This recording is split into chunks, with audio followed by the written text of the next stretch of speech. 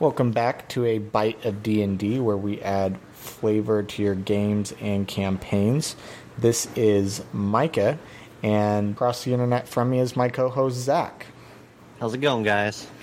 And today we are going to talk about Drow for the first time, because I apparently lied on Twitter when I said we were doing Drow 2.0. Me and Zach just had a brief conversation here before we started and redid this intro because I was under the impression we already did an episode, and I think I simply remember ranting about how lame the half CR Drow were in the Monster Manual in one of our early episodes.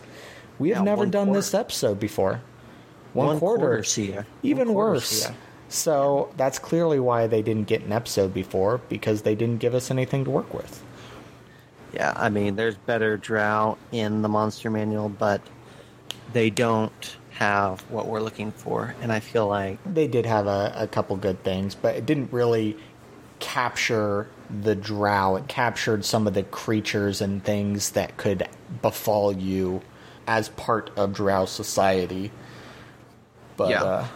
The Drow from the Monster Manual, especially the quarter CR Drow, should be considered like slave Drow, in my opinion. Like, I agree.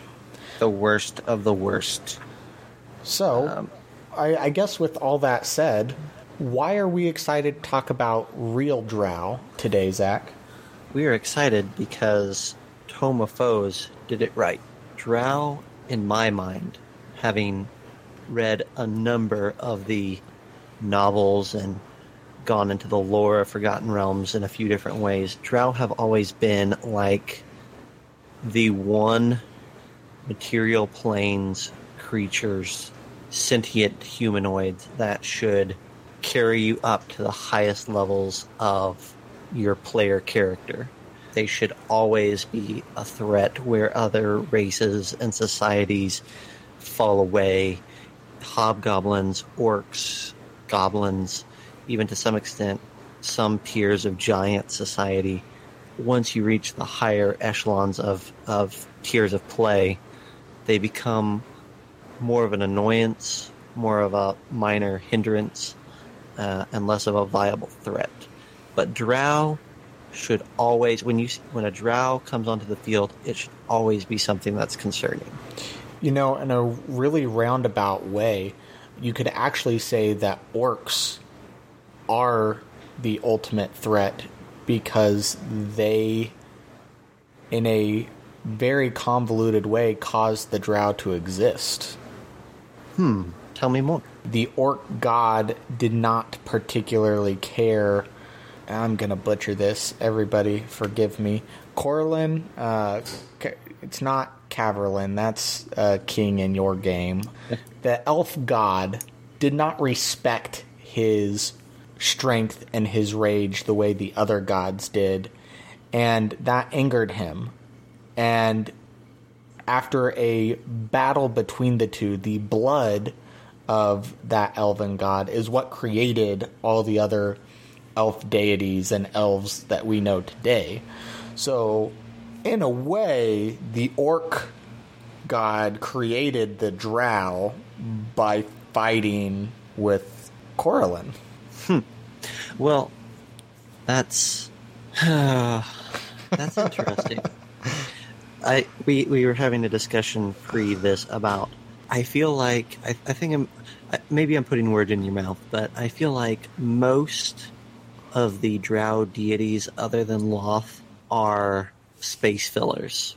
Like, do they really serve a purpose other than to give a little bit of diversity? I mean, on one hand, you read a book and it's like, hey, these are the devoted of Loth. These are Loth's children. And then in the other hand, it's like, well, but if your Drow wants to be something other than a diabolical, matriarchal, demonical cultist, then you can follow one of these guys instead. And you can even be a good aligned Drow. Like, it seems like they're wanting you to have both. My Drow are evil through and through. And 99% of your Drow should be evil. After reading through what's available in Tome of Foes, which we do not have time to dive into today, but I highly recommend, any of you interested in Drow, read through it. The other gods definitely play a role, but to a much lesser extent, because to put any of them above Lolth would definitely bring her displeasure down upon you. And she takes a much more active hand in dishing out punishments to her followers than a lot of the other gods. So they do play a very active role. I feel like from reading through it, the male Drow especially revere the few male Drow gods, because the society is very much matriarchal. And within a clan, a male is always going to be a second-class citizen next to any females. Many of them do very much aspire to be like the male gods, even though those male gods pretty much just cap out at being amazing consorts and good fighters for the females. But there is definitely a role for those male gods and the other gods within the society, just to a much lesser extent, I feel like. Yeah. Well, that's a good segue. Let's talk about the Drow templates that we can start to find on page 182, and that go all the way to 187 of Tome of Foes. Because there's a lot of, I think, nice variety to be had here of like the higher levels of Drow society and how different that can look depending upon the motivation of the individual Drow and what they aspire to. Yes. Everything in here, like you said before, is exactly what the Drow kind of were always supposed to be to me. Thing I found interesting is that the language on these sheets seems to be very specific. More so, I feel like, than really any other stat block I have seen typed up in the monster manual and other sources. And what I'm referring to there is the sexes that they prescribe to each of these creatures. Yeah, it has weight. And I found that interesting because it wasn't simply a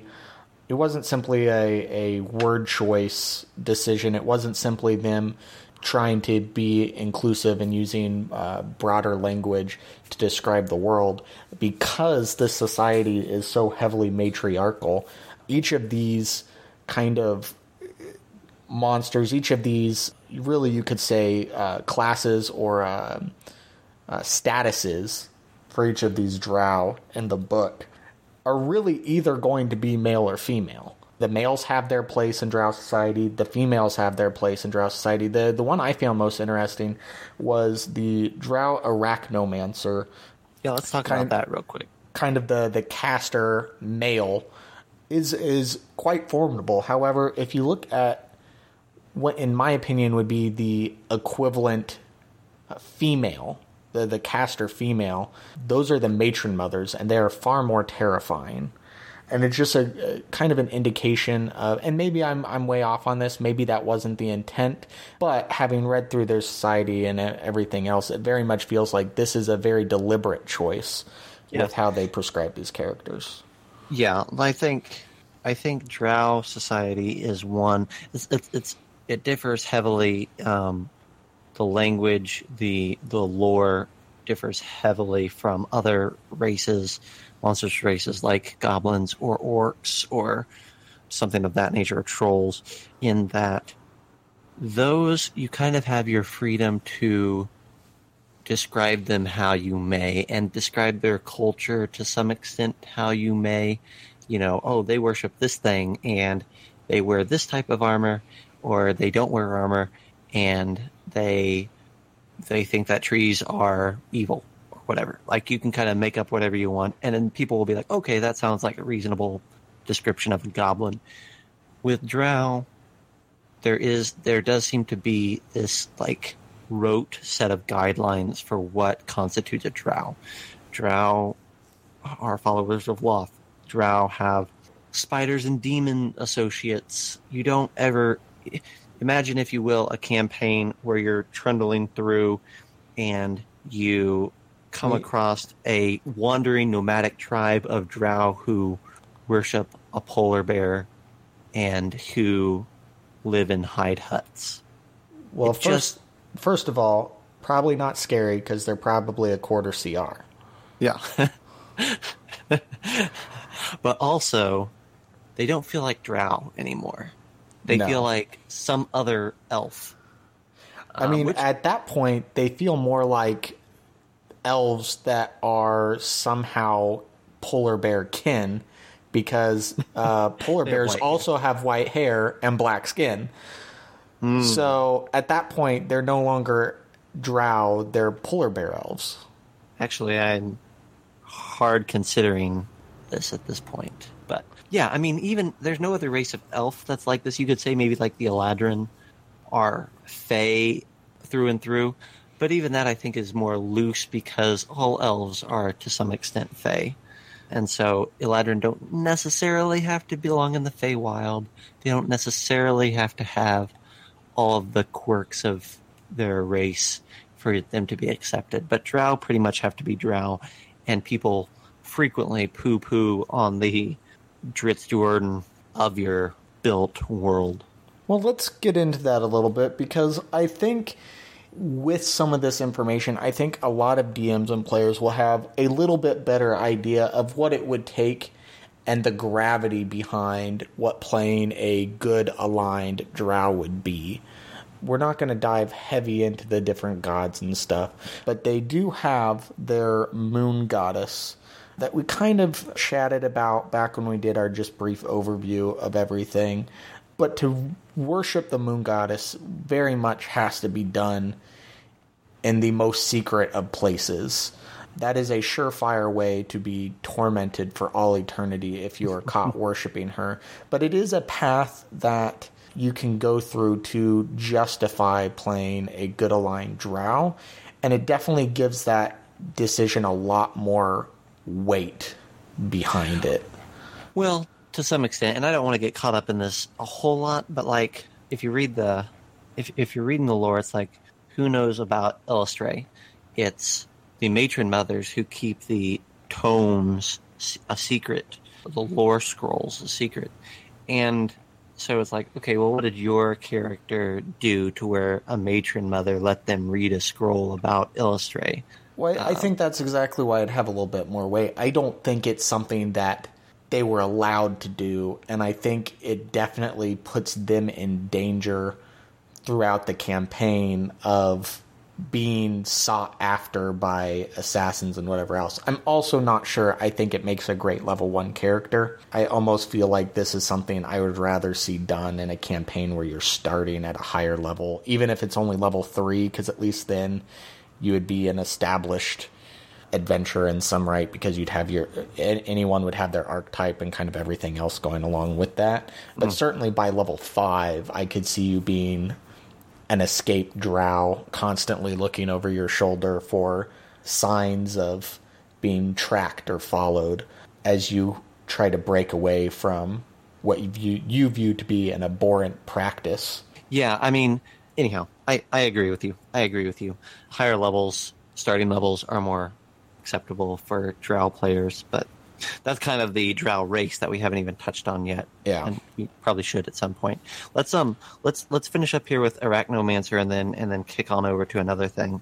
I really like the shape change feature that these guys get, that they can turn into a spider, a giant spider, but that giant spider still has the same amount of hit points. It can still cast all the spells. It can do everything that the Drow form can do.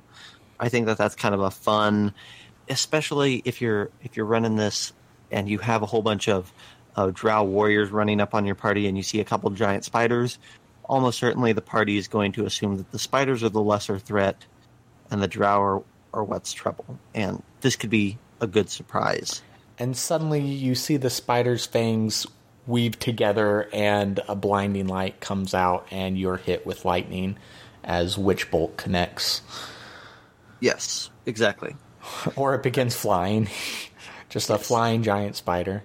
Insect plague. I mean, it's got a lot of fun stuff there. that I think could make it a really fun encounter, a good surprise if your characters are taking on a lot of Drow in the Underdark. This could be a good way to shake them up. Challenge rating 13, so it's going to be a high-level party that faces one of these for sure. And not only does it have access to quite a few decent spells, but that thing also has the potential to deal 4 attacks. Well, no, I take that back. I read that incorrectly. They have 2 different attacks based on whether they're a spider or a human, but both of which are very painful. Well, let's move on over to the Drow-favored consort. Surprisingly, a high CR Drow at 18. Yes. What do we like about these guys? So again, this is kind of the step above the Arachnomancer. To me, this is the Arachnomancer that has proven themselves to be worthy of maybe more attention from the matron mothers, the ruling females, and that's how they become a favored consort. It's a CR 18, more powerful spellcaster. They don't have, I mean, they're not the same thing. It's not like it's an actual step up from Arachnomancer because they don't have the ability to turn into the spider or anything else.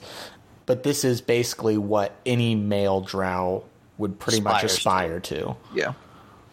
I like that they are a full spellcaster, pretty much. I mean, they've got all the way up to 6-level spells. But I also enjoy, the nice thing about Drow Society is that it's got several different avenues that you can pull from. It's got the spiders, it's got the demons, it's got magic, and it's got poison.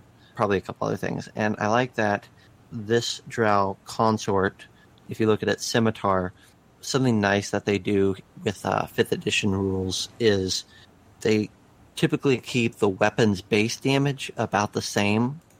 So it's dealing the 1d6 plus 5 slashing damage, but then they add modifiers to that in types of damage, and this one does 4d8 poison damage per hit.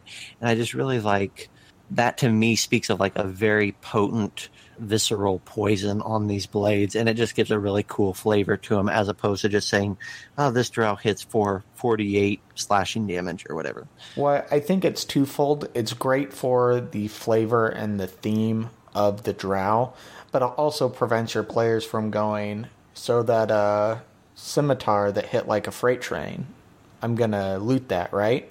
Yeah. Well, it's a normal scimitar. He just poisoned it. So yeah, the poison has worn out. You'll need to find some more if you want to replicate. Yes. That feat. Yep. I really appreciate that. I appreciate the use still of a scimitar and a hand crossbow. It keeps with the Drow flavor. They don't see the need of giving them some bizarre combination of gear. It's the same thing here as what you'd find in the low CR monster manual. It's just that they have better poisons, access to better poisons and the like. So, yep, I like that. Drow House Captain. These are about as basic as your Drow's going to get. This is a Drow who has maybe established themselves martially to some extent. They're not particularly prestigious, but they do have some skill with a blade, with a weapon, and they're just there as kind of the house guards. I mean, I like them. You could see these guys maybe leading a small force or something, but they're certainly not going to be high-ranking by any means. Yeah, I like that they have the battle command and the parry abilities just to give them that extra feeling of being a commander. There's some CR5 Drow in the monster manual that I think these would pair nicely with. You could get a nice little squad together. And I do like the whip, though me personally, I would probably use that whip to issue the battle commands and actually strike my other Drow with it or something like that. Like, the whip to me feels like something that would be used on Drow compatriots rather than the enemy itself. Yeah, kind of get them into a frenzy, get them riled up, because there's not a whole lot of love between the Drow. Yeah, and this whip does have, it says if the target is an ally, it has advantage on attack rolls until the next turn, so that's exactly what it's doing. it's probably because it's not dealing that much damage with that whip, so it doesn't have poison or anything. So the whip is there as a Motivational tool. Exactly. Moving right along. The Drow Inquisitor is kind of where you start to see the females differentiate themselves here, and where they definitely get, in my opinion, more scary. The Drow Inquisitor is a CR 14, and the Inquisitor is typically someone who gets things done. They're smarter than another typical class. But these guys with magic resistance are really the only other Drow besides the Matron Mothers that have it. So not only are they good at sniffing out lies and the rumors and stuff, not only in Drow society, but if your party makes it to the Underdark, you're surely going to have one on your tail at some point. But they are resistant to a lot of things that you could potentially throw at them. I like that they are the enforcers of a society that is built on chaos. That idea is fun to me. That even within this idea, this concept of worshiping a deity of chaos, there's a recognition that, hey, we have to establish some semblance of a hierarchy. And in order to kind of reinforce that, we've got to kind of do it in the shadows, and we've got to have these inquisitors that kind of can do their own thing to take care of it. I love an ability that they have called Discern Lie. The Drow knows when she hears a creature speak a lie in a language she knows. This is the ultimate shift in an interaction with a party, because your spokesperson cannot talk his way out of it except in an honest way, and that's almost certainly not going to be. It's not advantage on the check. It's not a bonus to insight. It is just you know when they're lying. Yep. And I think I would take that to the extreme. I mean, this is an Inquisitor, so a half-truth, that's a lie. Like, they know.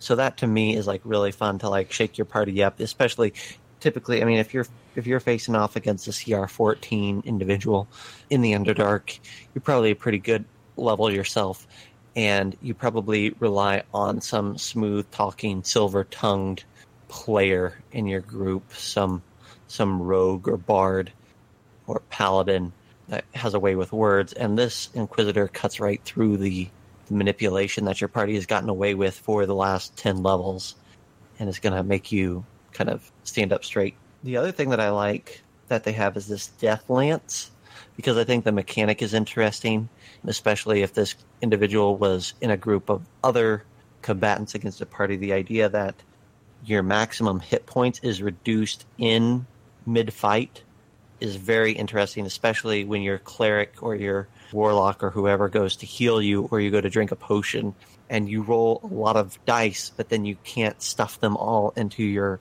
lower HP character. That's just it's a fun thing. It's a fun surprise.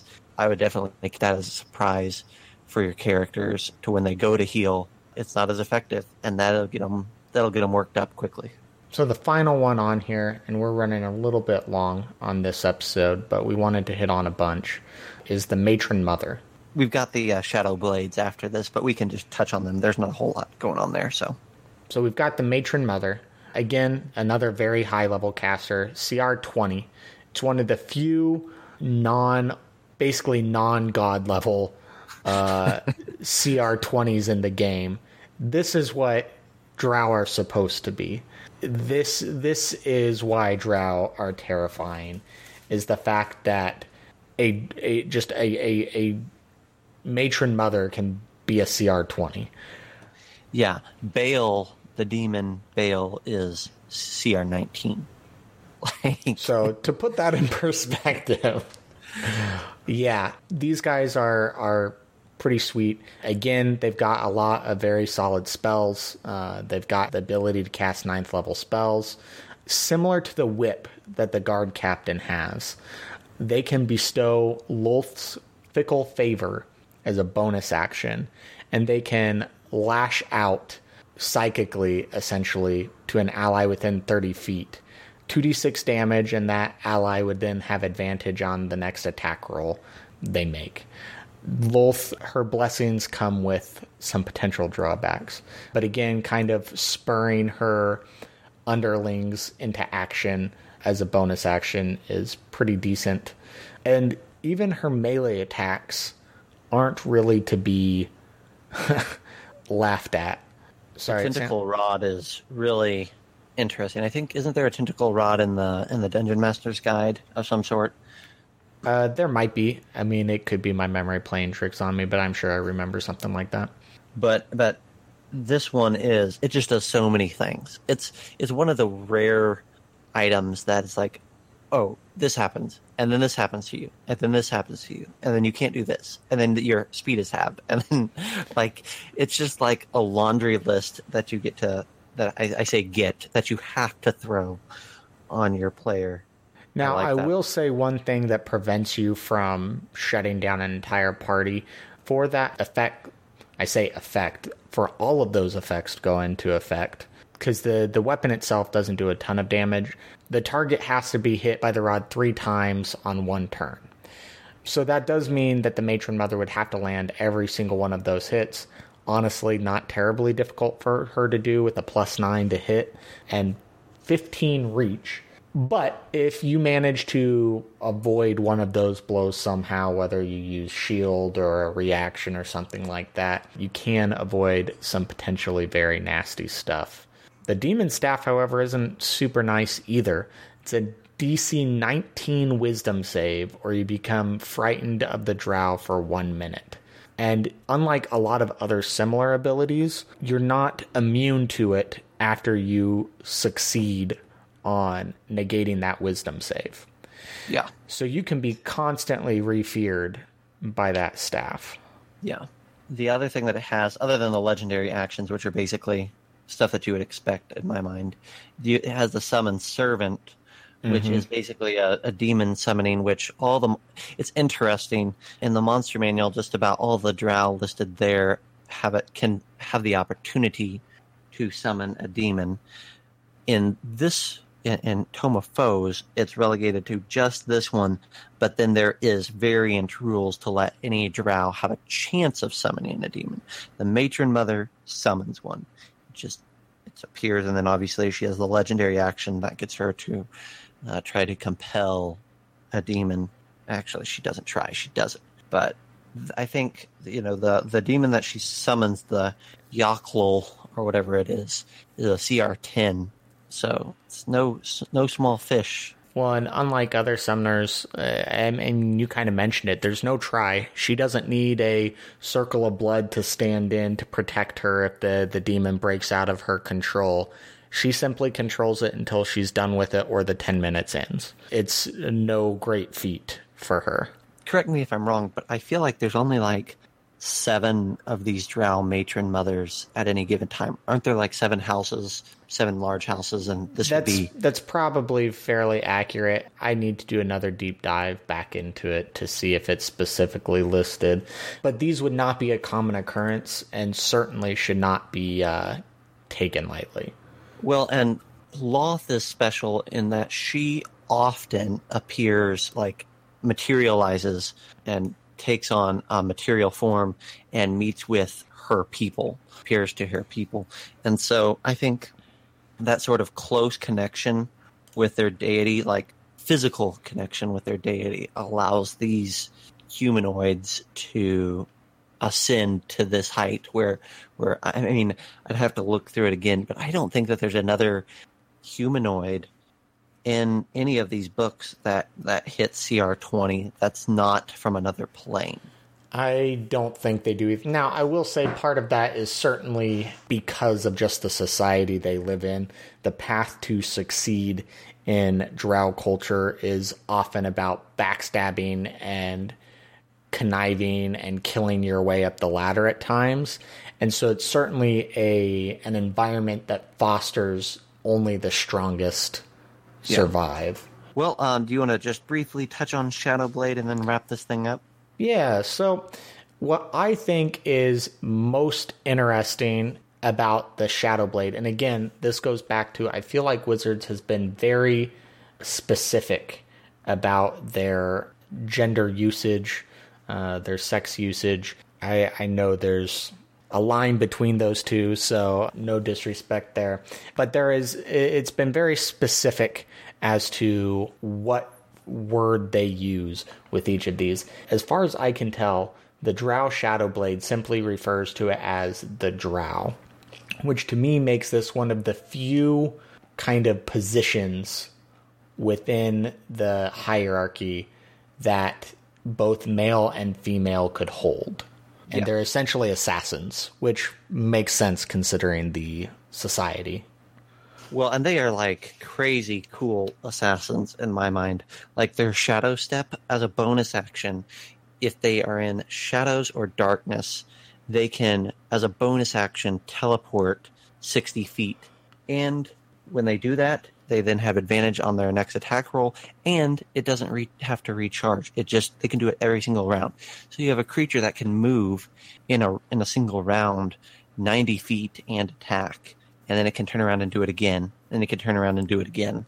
And I think that's really crazy cool for a CR11. Yep. And then, I don't know if you've looked at their sword at all, but that shadow sword is, again, just something that you don't expect. That thing that's pretty sweet. It does 3 types of damage: piercing, necrotic, and poison, which is something that very, very... I don't know that I could name another thing that does 3 types of damage on one hit. On one hit with no save. Yeah. So, yeah, it's just kind of a fun... again, I like that a lot of these creatures have a surprise element that even for an experienced party or an experienced player, there's going to be something here that makes them go, oh, okay, well, that's new. Like, that's what we want. And I think that you could do a dumbed down version of that sword and give it to lower level Drow and get that same surprise at a slightly earlier level if you wanted to. And I think that could be interesting. Well, I think... Sorry, go ahead. Oh, I was just saying, like, and again, that's one of those things, like you said earlier, that, like, a lot of that probably goes away. It's some magical coating or poison property that's coated on a regular blade, or it's a shadow sword I could almost see as being, like, almost like a warlock weapon that's tied to a shadow blade Drow and goes away. When they go away, of course, all Drow weapons, when exposed to sunlight, start to disappear anyways, but... Well, the most terrifying thing about that weapon is the 5-foot cubes of magical darkness it leaves behind. One, it's going to make it harder to fight anyway. It's darkness. Yeah. But part of their attack action, it doesn't cost them an action to do this, aside from they can only do it once per turn, is if the Shadow Blade either hits or if a target is within 10 feet of one of those cubes of darkness, they can cause that darkness to basically lash out at whatever is nearby it and do 66 necrotic damage. And that can just be done as part of the attack. So not only do you have a potential 2d6 plus 5 piercing, 66 necrotic, 66 poison, but then you have another 66 necrotic from popping that cloud bubble all in one round. Nuts. That hurts. And then they can always just blink away afterwards. Well, and the only thing that I would do, like, the only thing I would say there is that it's a little bit weird that they're magical cubes of magical darkness, which dark vision you can't see through, and these guys only have dark vision. Now they have the superior dark vision that allows 120 feet. But if I was running these guys, to me, I would go ahead and give them like Devil's Sight or something that really allows them to use that darkness to their advantage even more so. Well, and the trade-off to that is they are CR11. You could I agree with you. I would do that too. But resourceful players can use spells that produce light to disperse magical darkness. I think it's like level 2 or 3. Any spell that produces light would then disperse that. Yeah. I don't remember. So there are ways to get around it, but it's a very unique strategic element that I feel like a lot of other encounters and other creatures don't provide. But yeah, I guess ultimately moral of the story is if you're going into the Underdark, bring sunlight. There you go. Yeah, that would be super helpful, actually. fighting these Drow. I guess that's something that we didn't mention, is that all these Drow have sunlight sensitivity, even the matron mother. So if you come prepared, this all gets a whole lot easier. Yeah. Well, we could go on and on about these guys. I feel like to do Drow true justice, it would be a 2-hour-long episode, but that is not what this podcast is. Just some things to get you looking at them, get you excited. Definitely read through these guys' backstories, the stat blocks.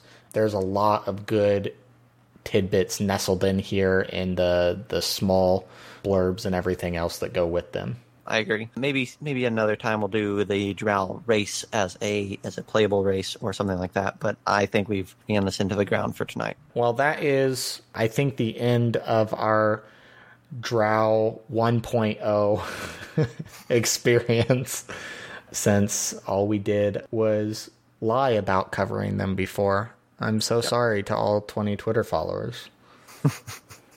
All right. Well, we'll see you later, guys. See ya.